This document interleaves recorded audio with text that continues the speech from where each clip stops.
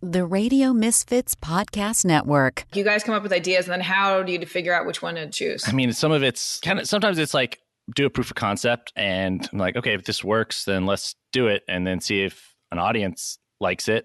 And if they do, then keep doing it. Or you might be making something else and you like find another project within that project and be like, that idea that we had while doing that thing that didn't work, that was good. And then let's explore that. So it's like, it's really exploratory. Yeah. And I mean, that being said, it's like I've written a lot of stuff and made a lot of projects that either never got made or never went anywhere. But that's just like the entertainment company. Like everyone makes stuff that doesn't go anywhere. So it's like, just kind of experiment and see what works. And then if people like it, then you might end up doing it every single week forever.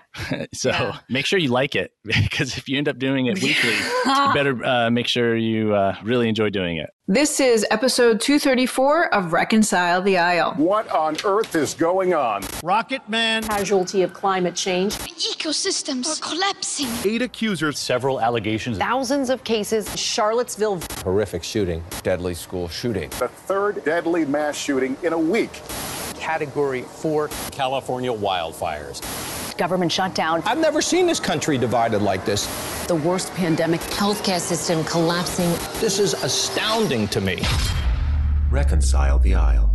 Welcome to Reconcile the Aisle on the Radio Misfits Podcast Network. On the show, my characters and I are figuring out how we can have meaningful dialogue about difficult topics. My name is Lauren LoGiudice. This season, we're interviewing media creators. The last 3 episodes alone. Max Miller, director from the Australian sketch group Aunty Donna. Rosa Escandón, comedian and writer at Forbes. And Mike Diva, video creator and SNL director. Today, my co-host is Deborah Decanter. Details make me feel so good. And I'll be talking to Chris Damaris about iterating constantly to create internet content, using failure as a creative tool, how his podcasts Black Box Down, Good Morning in Hell, and Tales from the Stinky Dragon came to be. Then my character, Deborah Decanter, comes on to ask about his taxes and gets a little bit too excited. Before we get to our interview with Chris Damaris, here's a bit about him. He is an American writer, director, actor, voice actor, and on-camera host, content producer, editor, best known for working at Rooster Teeth and as a head writer of live action and content producer, often working on RT Shorts, Day 5, Laser Team Immersion, The Gauntlet, and Social Disorder. He additionally appears on the podcast Screenplay, On the Spot, Immersion, Always Open, and A Simple Walk into Mordor. He is a cast member and head writer at Rooster Teeth Productions, who is currently one of the writers for the movie Laser Team, along with Josh and Bernie, and often guest stars in the entertainment company's other shows, such as the RT Podcast, Immersion, On the Spot, and RT Shorts. Whew. Let's get to the interview with Chris Damaris. So thank you, Chris, for being part of Reconcile the Aisle. Thank you for having me. Very cool. So you are part of Rooster Teeth. Can you explain to people what exactly that is and how you guys got started? So Rooster Teeth is a media company. It's one of the oldest companies that's an internet company as far as like video content. I think there is, because it started in like with Red versus Blue. Yeah. Remember that? It's still going, but it started, I think, when I was in high school. And with Red versus Blue, and then pretty much right after college, I started working with the guys who started the company. I met them.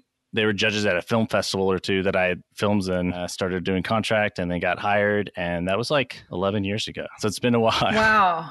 How has Rooster Teeth evolved in those 11 years? Because so much is like with online content, like that's a universe away. Yeah. I mean, the company's changed a lot, because when I started, there were like 12, 13 people, and then it was mostly focused on Red versus Blue, which is like a comedy series made in Halo. To now it's hundreds of people and make a bigger breadth of content, from movies, TV shows, to podcasts, to, web series, social content like TikTok. Pretty much everything, anime. And it's just like, it's constantly evolving, which keeps it interesting and has kept me around because I don't get bored. Yeah. And how do you guys figure out, are you using Get Analytics to figure out what project you do next? There's analytics. I don't use analytics like that. I come more from the creative side of things. So as far as projects I work on next, a lot of times I'll just look at what resources I have available at the moment and then focus in on that. So example being during COVID, it was a lot harder to do bigger productions and everyone was mostly working from home. And so really focused a lot on podcasts, and podcasts are super fun. And I think a really great way to tell big stories without millions and millions of dollars. And so it's like that kind of thing where it's like, okay, well, what resources do you have available right now? And then I like kind of write or conceive around that. So wait, so you're basically just like making up projects to do? Is that what you're saying? Not entirely. The company's really good about giving people creative freedom to pursue passion projects and to make for the most part, but we can't just do anything and be like, oh, I would like to, it's got to fit the tone and there's got to be an outlet and a reason for making it. So you got to look like, okay, well, what's working in the landscape right now and what resources do we have? And okay, within these parameters can conceive and pitch and, produce things around that. So, I mean, that's why I think the company's still around there's so many internet video sites or media companies that just don't exist anymore. And it's still around because the company's like nimble and adapts, and the people who work here do that as well. Yeah. And so then how do you know that if something's succeeding or you could do it? Like you guys come up with ideas and then how do you figure out which one to choose? I mean, sometimes it's like do a proof of concept and I'm like, okay, if this works, then let's do it and then see if an audience likes it.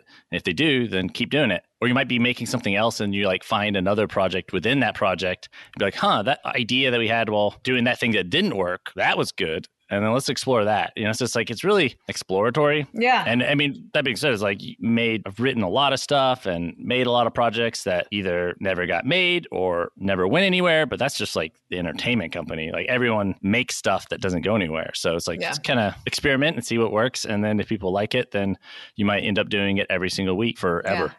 Yeah. Make sure you like it, because if you end up doing it weekly, you better make sure you really enjoy doing it. I think that's one thing that's hard for lack of a better word, normies don't understand is that like there's a lot of failure in what we do, like content creating anything is that like, and then it's not necessarily like a failure if you learn something from it. It's just kind of like an organic process as it grows. Yeah, I learned that in high school, I think. When I first started making movies and I was like, tried to do a dramatic films when I was like 15 with actors that were like people in my high school who were just in a class with me. And I was like, you got to work within your means and not everything succeeds or turns out the way you want it to, but at least you learned what worked and what didn't, and you got better because of it. I think I was having a conversation with someone who like doesn't work. I think it was a doctor. And I was explaining like, oh yeah, like, I don't know, maybe like 20 or 30% of the things you conceive or write might get made. And I was like, I think that's pretty high, honestly. Because, some people, there are people who are screenwriters and they making a living off of it for 10 or 20 years and they may not have anything actually made. Yeah. It's like they can just get optioned or they write it and then get stuck in production, And they're seen as successful. Like that's success. Yeah. Yeah. I mean, if you're getting paid to do what you like to do, then great. So yeah, it's weird the idea that like, if everything I think a lot of like when people first start or they're like writers, like they write something like, well, they just expect it to get made or like it's going to get made because I wrote it. It's like, well, you got to that didn't happen. You got to really like find a way to get it made or write something that you can make. I've been finding like the more not precious I am with my ideas, and the more like I don't try to like rework them too much. I just kind of and then just toss and move on. The better it gets, because then you're not like, oh, this is my only idea. You're just like, all right, I'm just going to see what sticks and it's lighter. Yeah. Because it could get really debilitating if you get stuck on one project and you're like, oh, it's got to be perfect. And then like you're trying to make it perfect and then you're trying to find the perfect way of making it. But then universe doesn't align perfectly. Then what are you doing? Like you don't have anything to do. So you got to, I always have like, I've got like 6 ideas that I'm working on, and that's developing and or pitching or trying to get made while doing the other 5 things I'm doing currently, so it's just gotta like, because one of them might end or you might get tired of it or whatever. So you gotta like constantly be like, it's like a juggle, but with ideas and shows. You didn't go to film school, right? Yeah. Well, I went to University of Texas in Austin, and film school to me was really like, well, it's a really good networking and you're only going to get what you put into it. Like there's a lot of people who are like film majors, but then didn't really actually make stuff. If that makes sense. And then it's totally. Yeah. Yep. And then like they took all the classes and like, all right, I've graduated. Where's my movie to direct? And it's like, but if you weren't making stuff the whole time, you don't have like a community of people who like you work with or like trust you, or you have like stuff made, then it's like, you don't need to go to film school. It's funny. I thought you didn't, because I listened to your interview on Gawkward and you talk so much, like it seemed like the formative period for you was like just being a kid making stuff. Yeah. Well, I mean, I started when I was like 13 or 14 making movies with like a VHS camcorder. And I'm like, I think I said, like, I figured out pretty early on, like, oh, I can't do drama stuff. And so like I was like, I'll do comedy because all you have to do for that is if someone laughs, then it worked. Like you don't need to like, it doesn't matter the production value or anything. It's like if it makes people laugh, it's successful. Mm-hmm. But then, I mean, I pretty much just continued that through college where I went to film school, but most of the stuff I made wasn't in class or projects or anything. It was like outside at like the student television station or just for fun with my friends. And that's what I did in high school. So it's been just like making same philosophy that I have now. Pretty much I started when I was like 13. It's just like, what can I make with my means? Yeah, and just doing it. You always have bigger stuff that you're pitching and trying to get made, or, you know, ideas. You got to have those too, because you always want to grow. You also don't want to like stagnate because you're not like creative with your resources. Yeah, well, you got to like practice doing the stuff in order to. Yeah, otherwise you get rusty, because there've been those times where I'm like, I haven't like directed in a long time. I feel like rusty. Mm-hmm. And like sometimes you just got to make stuff just for yourself. Yeah. And like when you're making something, do you know if it's going to be a hit or a lot of people are going to like it? I was actually, no. And I was talking to someone, I made this like, I just finished this. It's a really short video, it's and a half long. It's like a Darkwing Duck parody. I mean, we did it. It's basically a really dramatic version of Darkwing Duck as a movie, a live action movie that's kind of like basically parodying the Batman. Super gritty and dark, but Darkwing Duck in a stupid mask. And it was a very silly concept, but like it was really like fun. I had to write it really creatively because it was just like a lot of stock footage, writing around what stock footage I could find that would fit the narrative. Anyway, it was really fun, and I think it turned out really sharp, but like didn't really like blow up or anything. And I was talking to the guy who shot. He's like, yeah, I was just really disappointed that it didn't get hit bigger. I'm like, yeah, I mean, you can't get like too caught up on if something's going to hit or not, because you can make something really, really good, but that doesn't necessarily mean it's gonna like blow up. Yeah. And sometimes the things that blow up aren't the things that you're proud of. But not that you don't like them. You know, you're like, oh, I worked really hard on this, and then this other thing that I kind of just threw together, that's the one that did better. So you can't get caught up on like, this has got to blow up and do really well because I'm really proud of it. And if it doesn't, because otherwise it doesn't, you're just gonna be like deflated and like uninspired. But you got to be like, well, I'm just gonna make stuff that I want to make and try and make it as good as I can. And if it does well, then great. And if it doesn't, well, at least you made something that you like are proud of. Yeah, it's like validation is in the process, not in like what someone else says. Yeah. And it's like, do people think it's good? All right, well, that's the main thing. For at least, do I like it? You know, or. That's just like a recent example, but it's like that with everything I make. It's like some things are like, some of the things I'm most proud of are probably like not the least successful or not at all, you know, the most successful things that I've made, but that's, some of them are. It's just like, you can't get caught up on that. Otherwise you can get just depressed, you know, or like deflated or uninspired. You're like, well, I thought this, if this didn't go, you know, blow up, then I don't know what will. It's like, well, you don't. Yeah. You never know. You know, like you never know. And then you got to, like, the most important thing is you got to just learn from it and move on and get into the next thing as fast as possible. Yeah. And then it's just like, yeah, all right, cool. What's tomorrow? Yeah, totally. So I say that like it's easy, but it's tough. It's sometimes really hard. Oh yeah, it's super tough. I mean, that's the thing. It's like, I suppose especially during during COVID and like being stuck at home, like there's a lot of times I was like not inspired at all to do anything. And so you kind of just have to like find things, or sometimes even when you're like working on a project that you're not excited about, that you're like, this is something that, find the things that you do like about the project, focus on that and make it something like, oh yeah, this is what I like about this. So I'm going to like find the fun in it. Yeah. Because if you're making something and you're not having fun, it reads on camera. I think even if you're not acting, you know, like, I think so. I don't know, it's one of those things that's like, if you're having fun, it comes across, and it's like you could feel it on the set or in the podcast recording or whatever you're doing, like visceral and tangible. I think to the end product. Yeah, definitely. I mean, I've been working a lot on like stand-up persona. I do stand-up too, and like I compared one night I was not having fun to like when I was having fun, and like it's a very small difference, but it's changed the entire thing. Oh yeah, like if you're having fun, I think in like a live setting like that, where it's like, oh yeah, that's like 100%, because like you have an immediate response to things and you like flow from it, you know, it's like the force. It's like it flows within you and you know, it's like all that, but like a live audience. So oh yeah, and then it could evolve, like you're having less and less fun. Like I think even same thing, like if you're recording a podcast or doing, like as things get more complicated in the recording, you just have less and less fun, and it just makes it not good at the end. There's been times when making something had to like stop and reset. It's like, wait, hold up, we're not having fun. We need to like, you get caught up on like some technical thing isn't working right or whatever, or, you know, you're tired or you're frustrated with the co-host about something else entirely. Like, we need to just like stop the other shit and just have fun right now in this moment and not worry about the little things, because that's all that matters. It's like the product. Because that's the thing. I've thought about this a lot with like shoots, you know, when it's like you could be like, oh man, this shoot was crazy. Like, we had an actor get sick, and so they were like 3 hours late. And so we had to shoot this entire scene in like 1 hour, blah, blah, blah. We had in product, no one knows that. No one knows what like issues there were or what went into like how quickly the script had to be written or what had to be changed last. It's like, no one knows. All that matters is the end product. So you just got to make it the best you can. Because when you're showing it to people, be like, so here's the context for why this sucks. It's like you don't get that. I mean, you might if you're like directly showing it to someone, but like the rest of the world, they just see what it is. Yeah, you can't put like subtitles in the bottom. Like, please forgive the lighting in this scene. Like annotation. Yeah. All of the projects at Rooster Teeth are so great at like mobilizing an audience, it feels.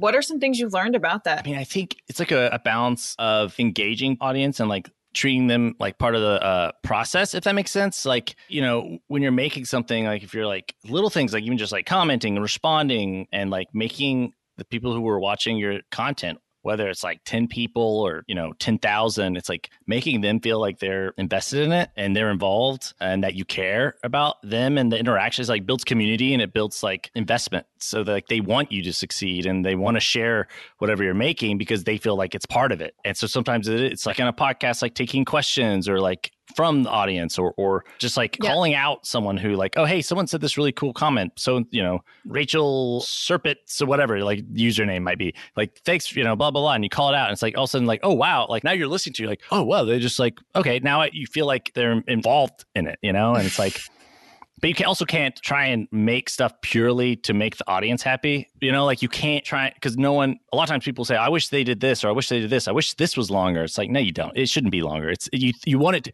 like, to me, that's the best compliment when someone's like, I wish this was longer. It's like, no. That means it's a perfect length. That means like it's good. Like you don't want to leave something where like, oh, this is boring. You know, like you want to leave people wanting more. So it's like those kind of things. Or someone be like, oh, I wish this had this. It's like you want to take the feedback, but also like make it your own and not try and pander, I guess, because otherwise you're not making something genuine, or you're not making what you want to make. And I mean that isn't like what you make, it's in like what you're like inspired to make.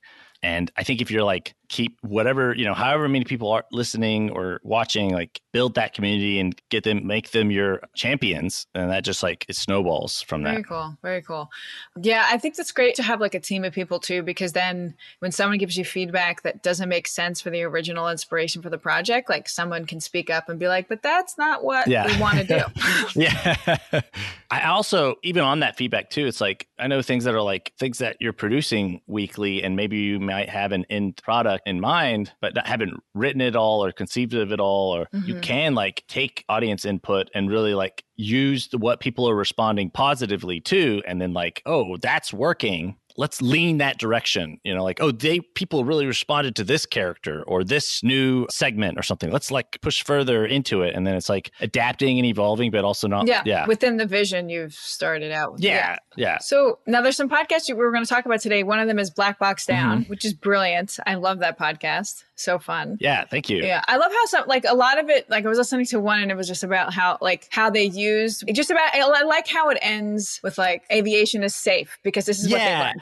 Yeah. So for people who haven't listened to it, it's basically a podcast that takes aviation incidents and disasters like plane crashes and kind of breaks them down on like a true crime level, where it's like, here's this, you know, plane crash that happened, and we're going to kind of go through like moment by moment of like leading up to it, and then break down like, okay, well, what was the investigation like? How did they figure out what went wrong? And then who is to blame? And then, okay, they figured out all these problems, you know, like here's, you know, there's a problem with, you know, maintenance thing where someone followed the wrong procedure. And then because the thing about airplanes is they're safe. They're super safe. So it's always like crazy when something goes wrong, because it's always like this and then this and then this and this. It's like a series of compounding errors or crazy, you know, circumstances. It's always interesting, like every incident. But then the reason like aviation is so safe is because at the end of all this, the industry is like, okay, well, we have to change things and we have to fix things so that this doesn't happen again. And so each episode kind of ends with like, what got changed because of this? People are like, oh, it's a podcast about plane crashes. Like, well, yeah, but it's also a podcast about why these things don't happen very often or anymore, you know?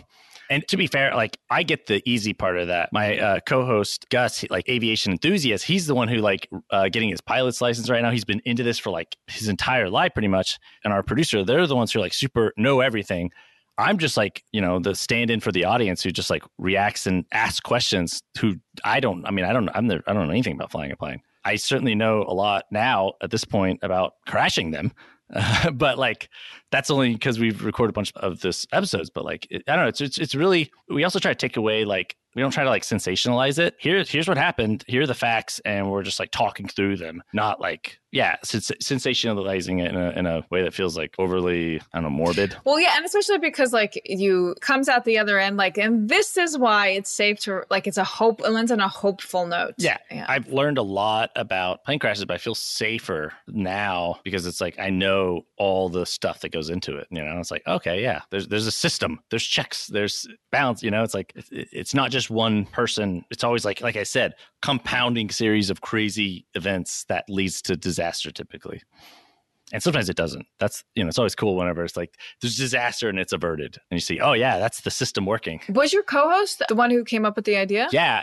I mean, I said he's been into aviation for forever, and he was telling me concept, and I was like, I love that. That's amazing. I would love to, anything I could do, I would love to be a part of it. And then thankfully he said, okay, you want to be in it? Mm-hmm. I said, okay. Because yeah, I mean, it's when he told me the concept, I was like, that's a great idea. I love it. Like, I don't know anything about planes, but I would just listen to that. And I think that's, again, kind of going back to that thing. It's like kind of make content that you want to make or that you would watch or consume or listen to. And that's when you can be like, well, that's all you can do. It's like, well, I'd listen to this. So hopefully other people would. And it seems like there's a lot of people really into it too. Yeah. I mean, there's obviously like a lot of people who are into planes and pilots. It's like, there's always like that community and culture that of like the people who are like, that's, you know, I want to be a pilot or I want to, you know, that. And there's always people like my co-host who's just like, yeah, I've just always been into planes and interested in them and like research them and watch stuff about them. And it's like, oh yeah, there's a lot of people who are into that. And then also everyone rides planes. Everyone's like, I mean, it doesn't matter how many times you've been on a plane. You look out the window, you're like, I'm like 30,000 feet up in the air. That's weird. That's just like not a normal, all of humans' existence. It's only been in the past, like, you know, like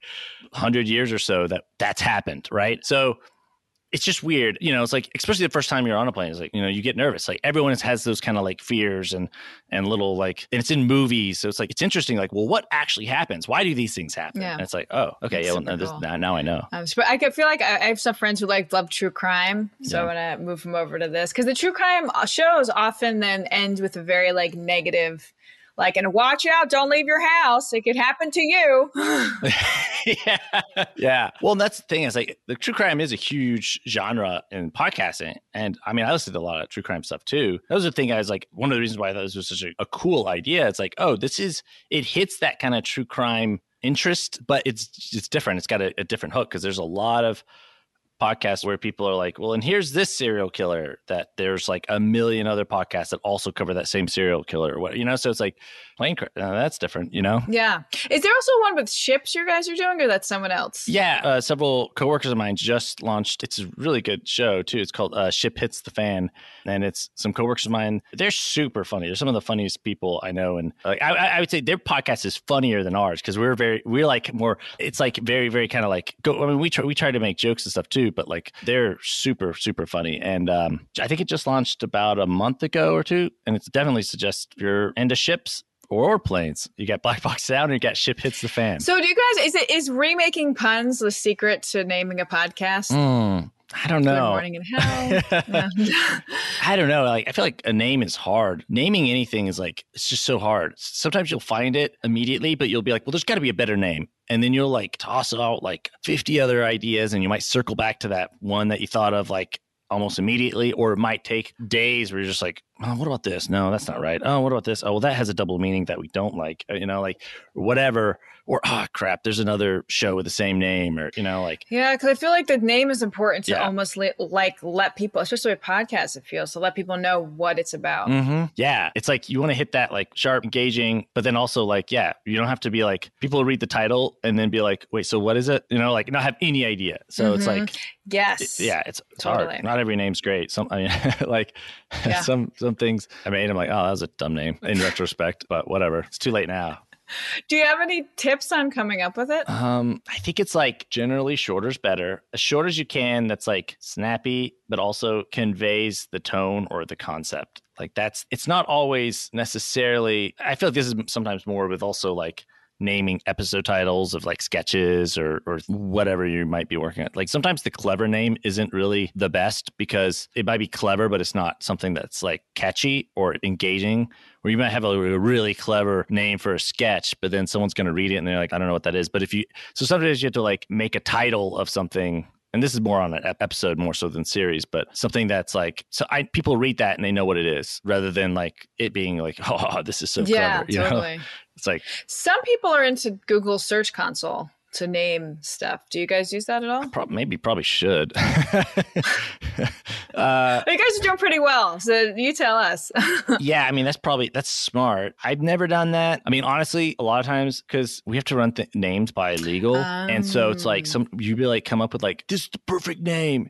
And then we send it to legal because Rooster Teeth is owned by, is a subsidiary of Warner Media. So it's like, everything's got to have like legal, it's got to pass legal, right? And you have like, oh, this is a perfect name. And legal's like, well, there was actually a TV show, aired 3 episodes in 1982 with the same name. So we don't think it's not going to pass. I was like, this is a podcast. Like that was 30 years. Like, so you have to just, what was the next one? So it's like, it's that same kind of thing. Like, don't get too hung up on one thing. Yeah. Because I've also gotten like, legal, like, that's a perfect name. And then like, it didn't matter.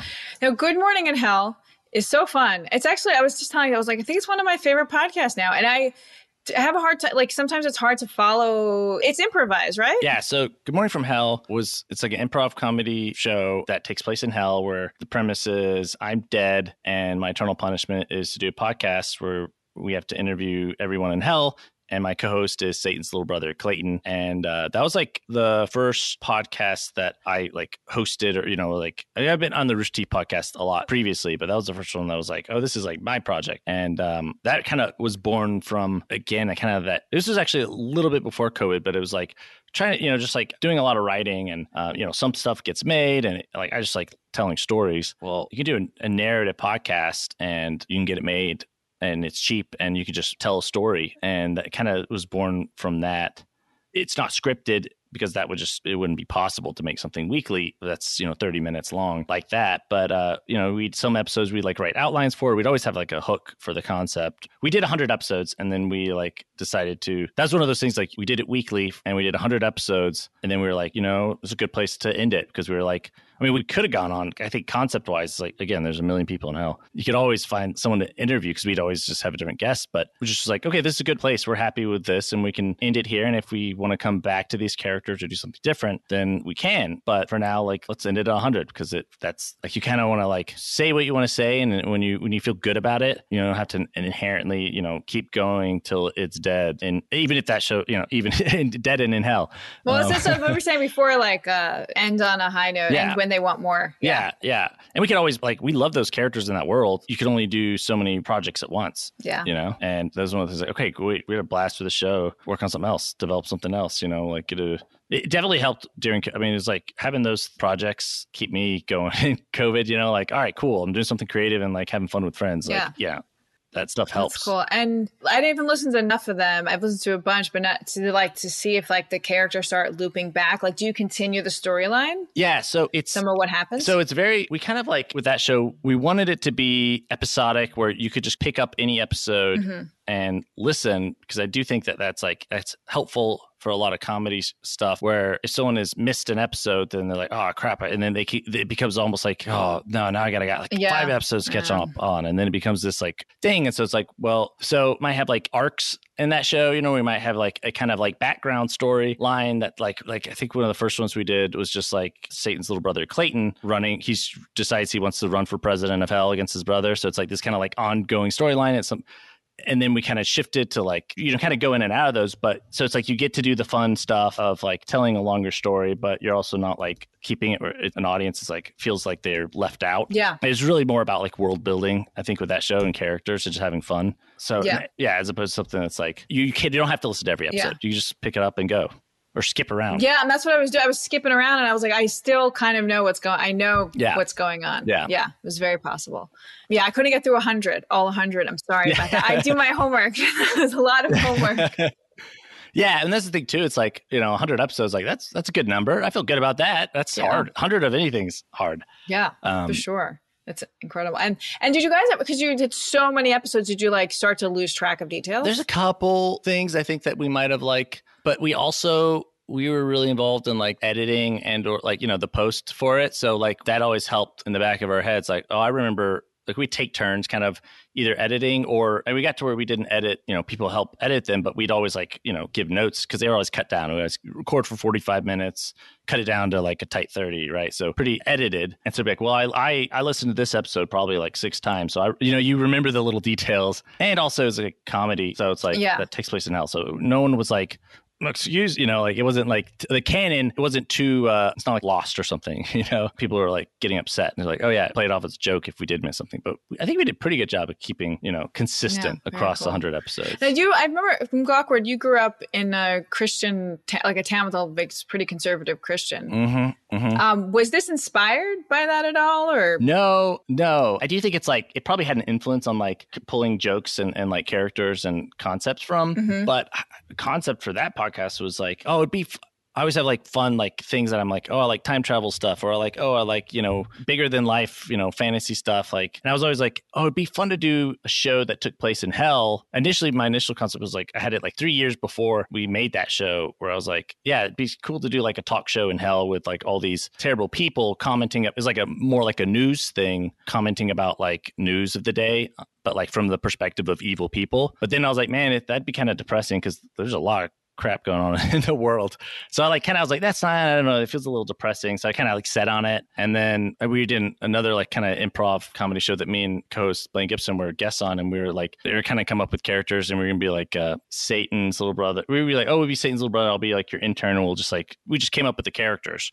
And I was like, oh, that was fun. And then kind of like gestated on it. And so like, just like, and again, when I was like trying to figure out stories to tell, I was like, kind of like, I was like, oh, wait, remember that idea I had like 3 years ago? And oh, those characters from that thing I did like a year ago. And then like, oh, I could like, and then take like, if I did it like kind of an improv, then I don't have to like, I can tell a story and I don't have to like write everything. It's like, it kind of like coalesce. So it's like just having those ideas that you kind of sit on. You can't make everything immediately. You gotta like find the right way and medium and time to make it. Totally. Very cool. Yeah. The idea, no idea is ever wasted. That there's something can come back. Yeah. And how did you find your guests? It was like, thankfully we're at a company with a lot of funny people. So it was like, we had that a good base. And then we'd also just over the years, we just interacted and like worked with so many different people, like conventions and events and like working on shows or things together or guests. Oh, I was a guest on this. And so this person, now we're, so there was that.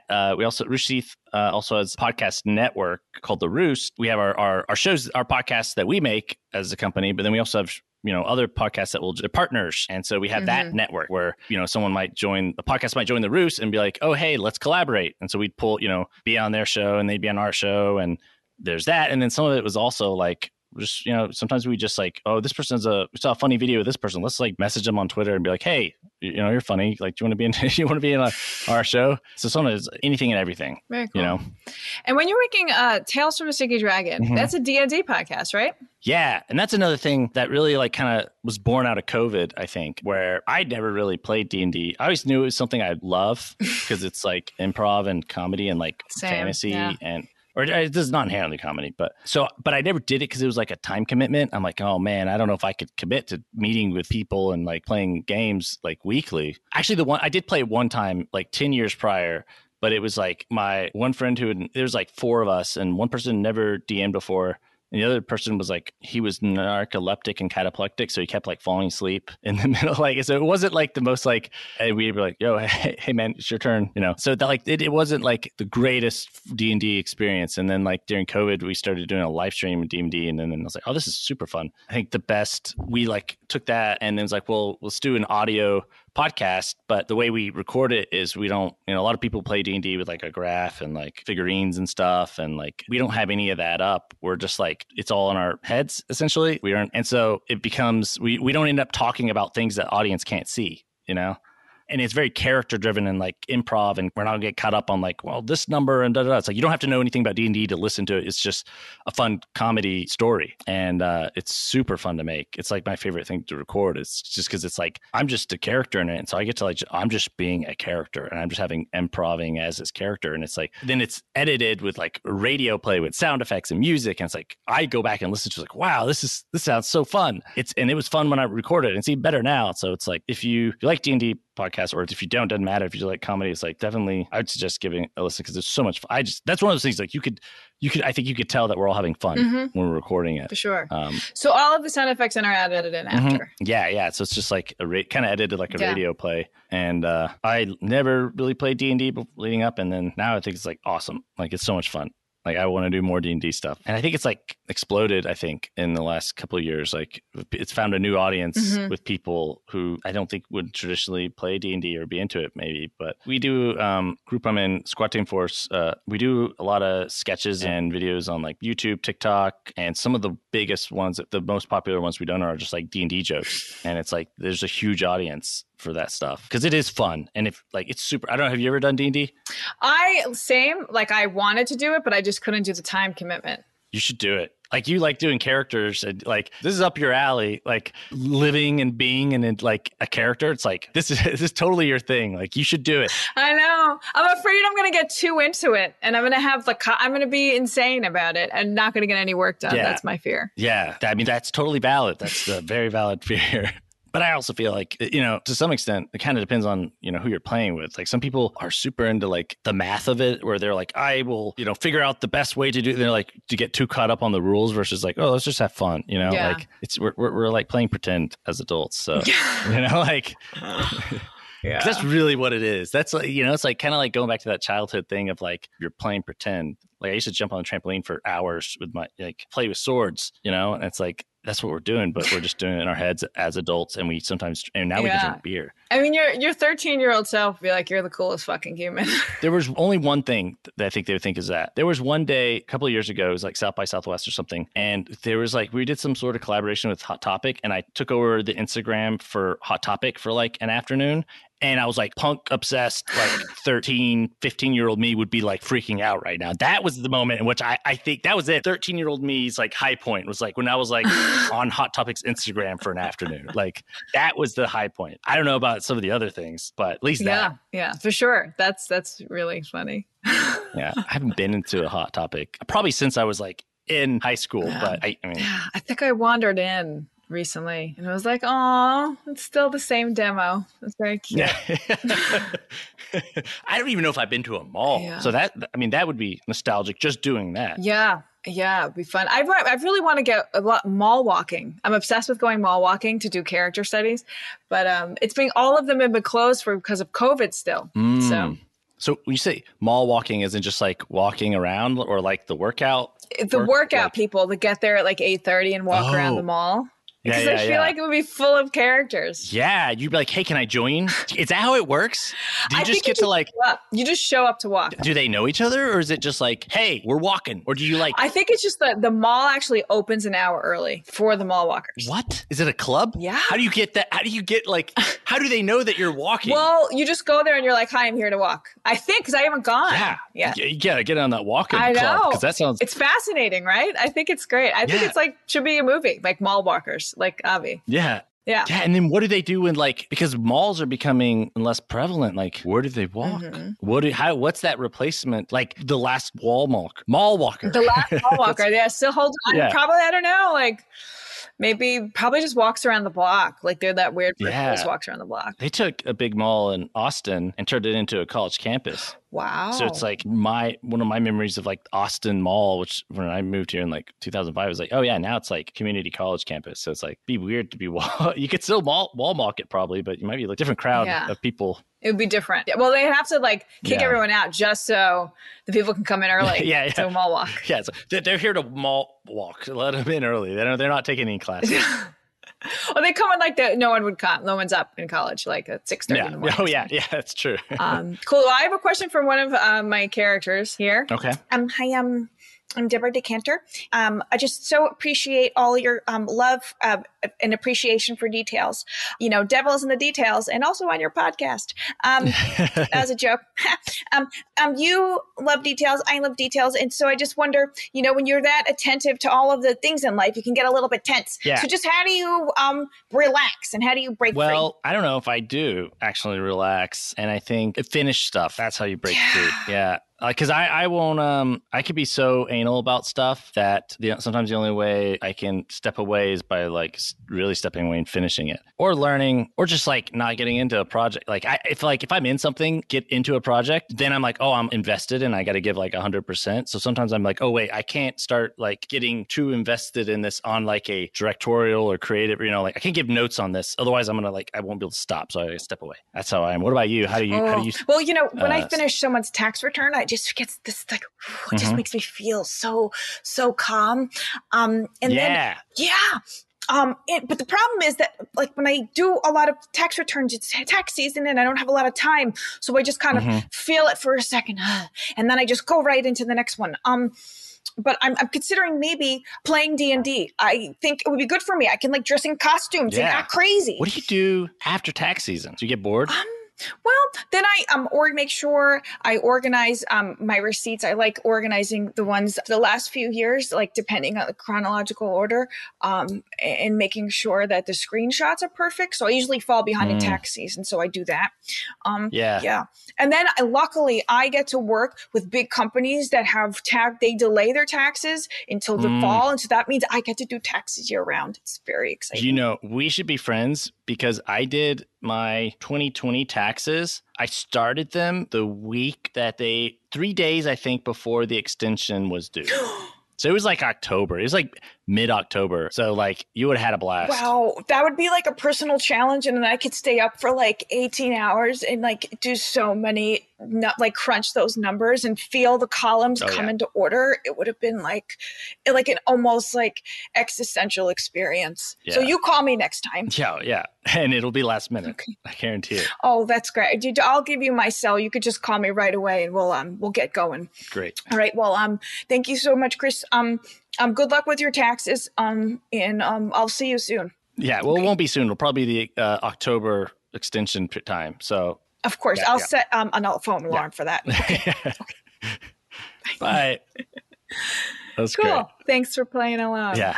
No, yeah. And I just got nervous because I just thought about my taxes. That actually was a terrifying week because I thought the extension was the end of October, just because I was like, oh, yeah, it's the end of October. And then it's I should start those soon. And then I was like, oh, wait, they're in 3 days.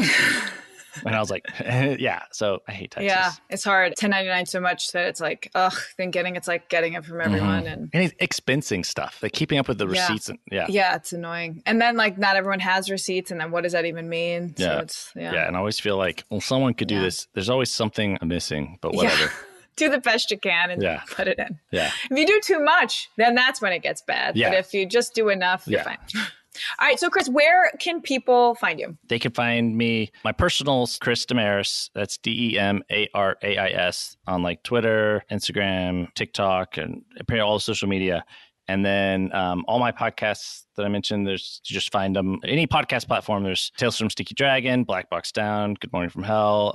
And then also I make a lot of content if you're on roosterteeth.com or Rooster Teeth YouTube, or if you want our little sketches and social stuff on TikTok, Squad Team Force. And those are I like doing those because it's oh yeah, some sketches you just need a joke sometimes, and that's okay on that platform. I mean, some stuff is longer, some stuff is a minute, 2 minutes, but then sometimes you can be oh yeah, this is 30-second bit, and that's okay. You don't have to live forever. Yeah, absolutely. So, all right, well, thanks for coming to hang out with us. Yeah, thanks for having me. It was fun.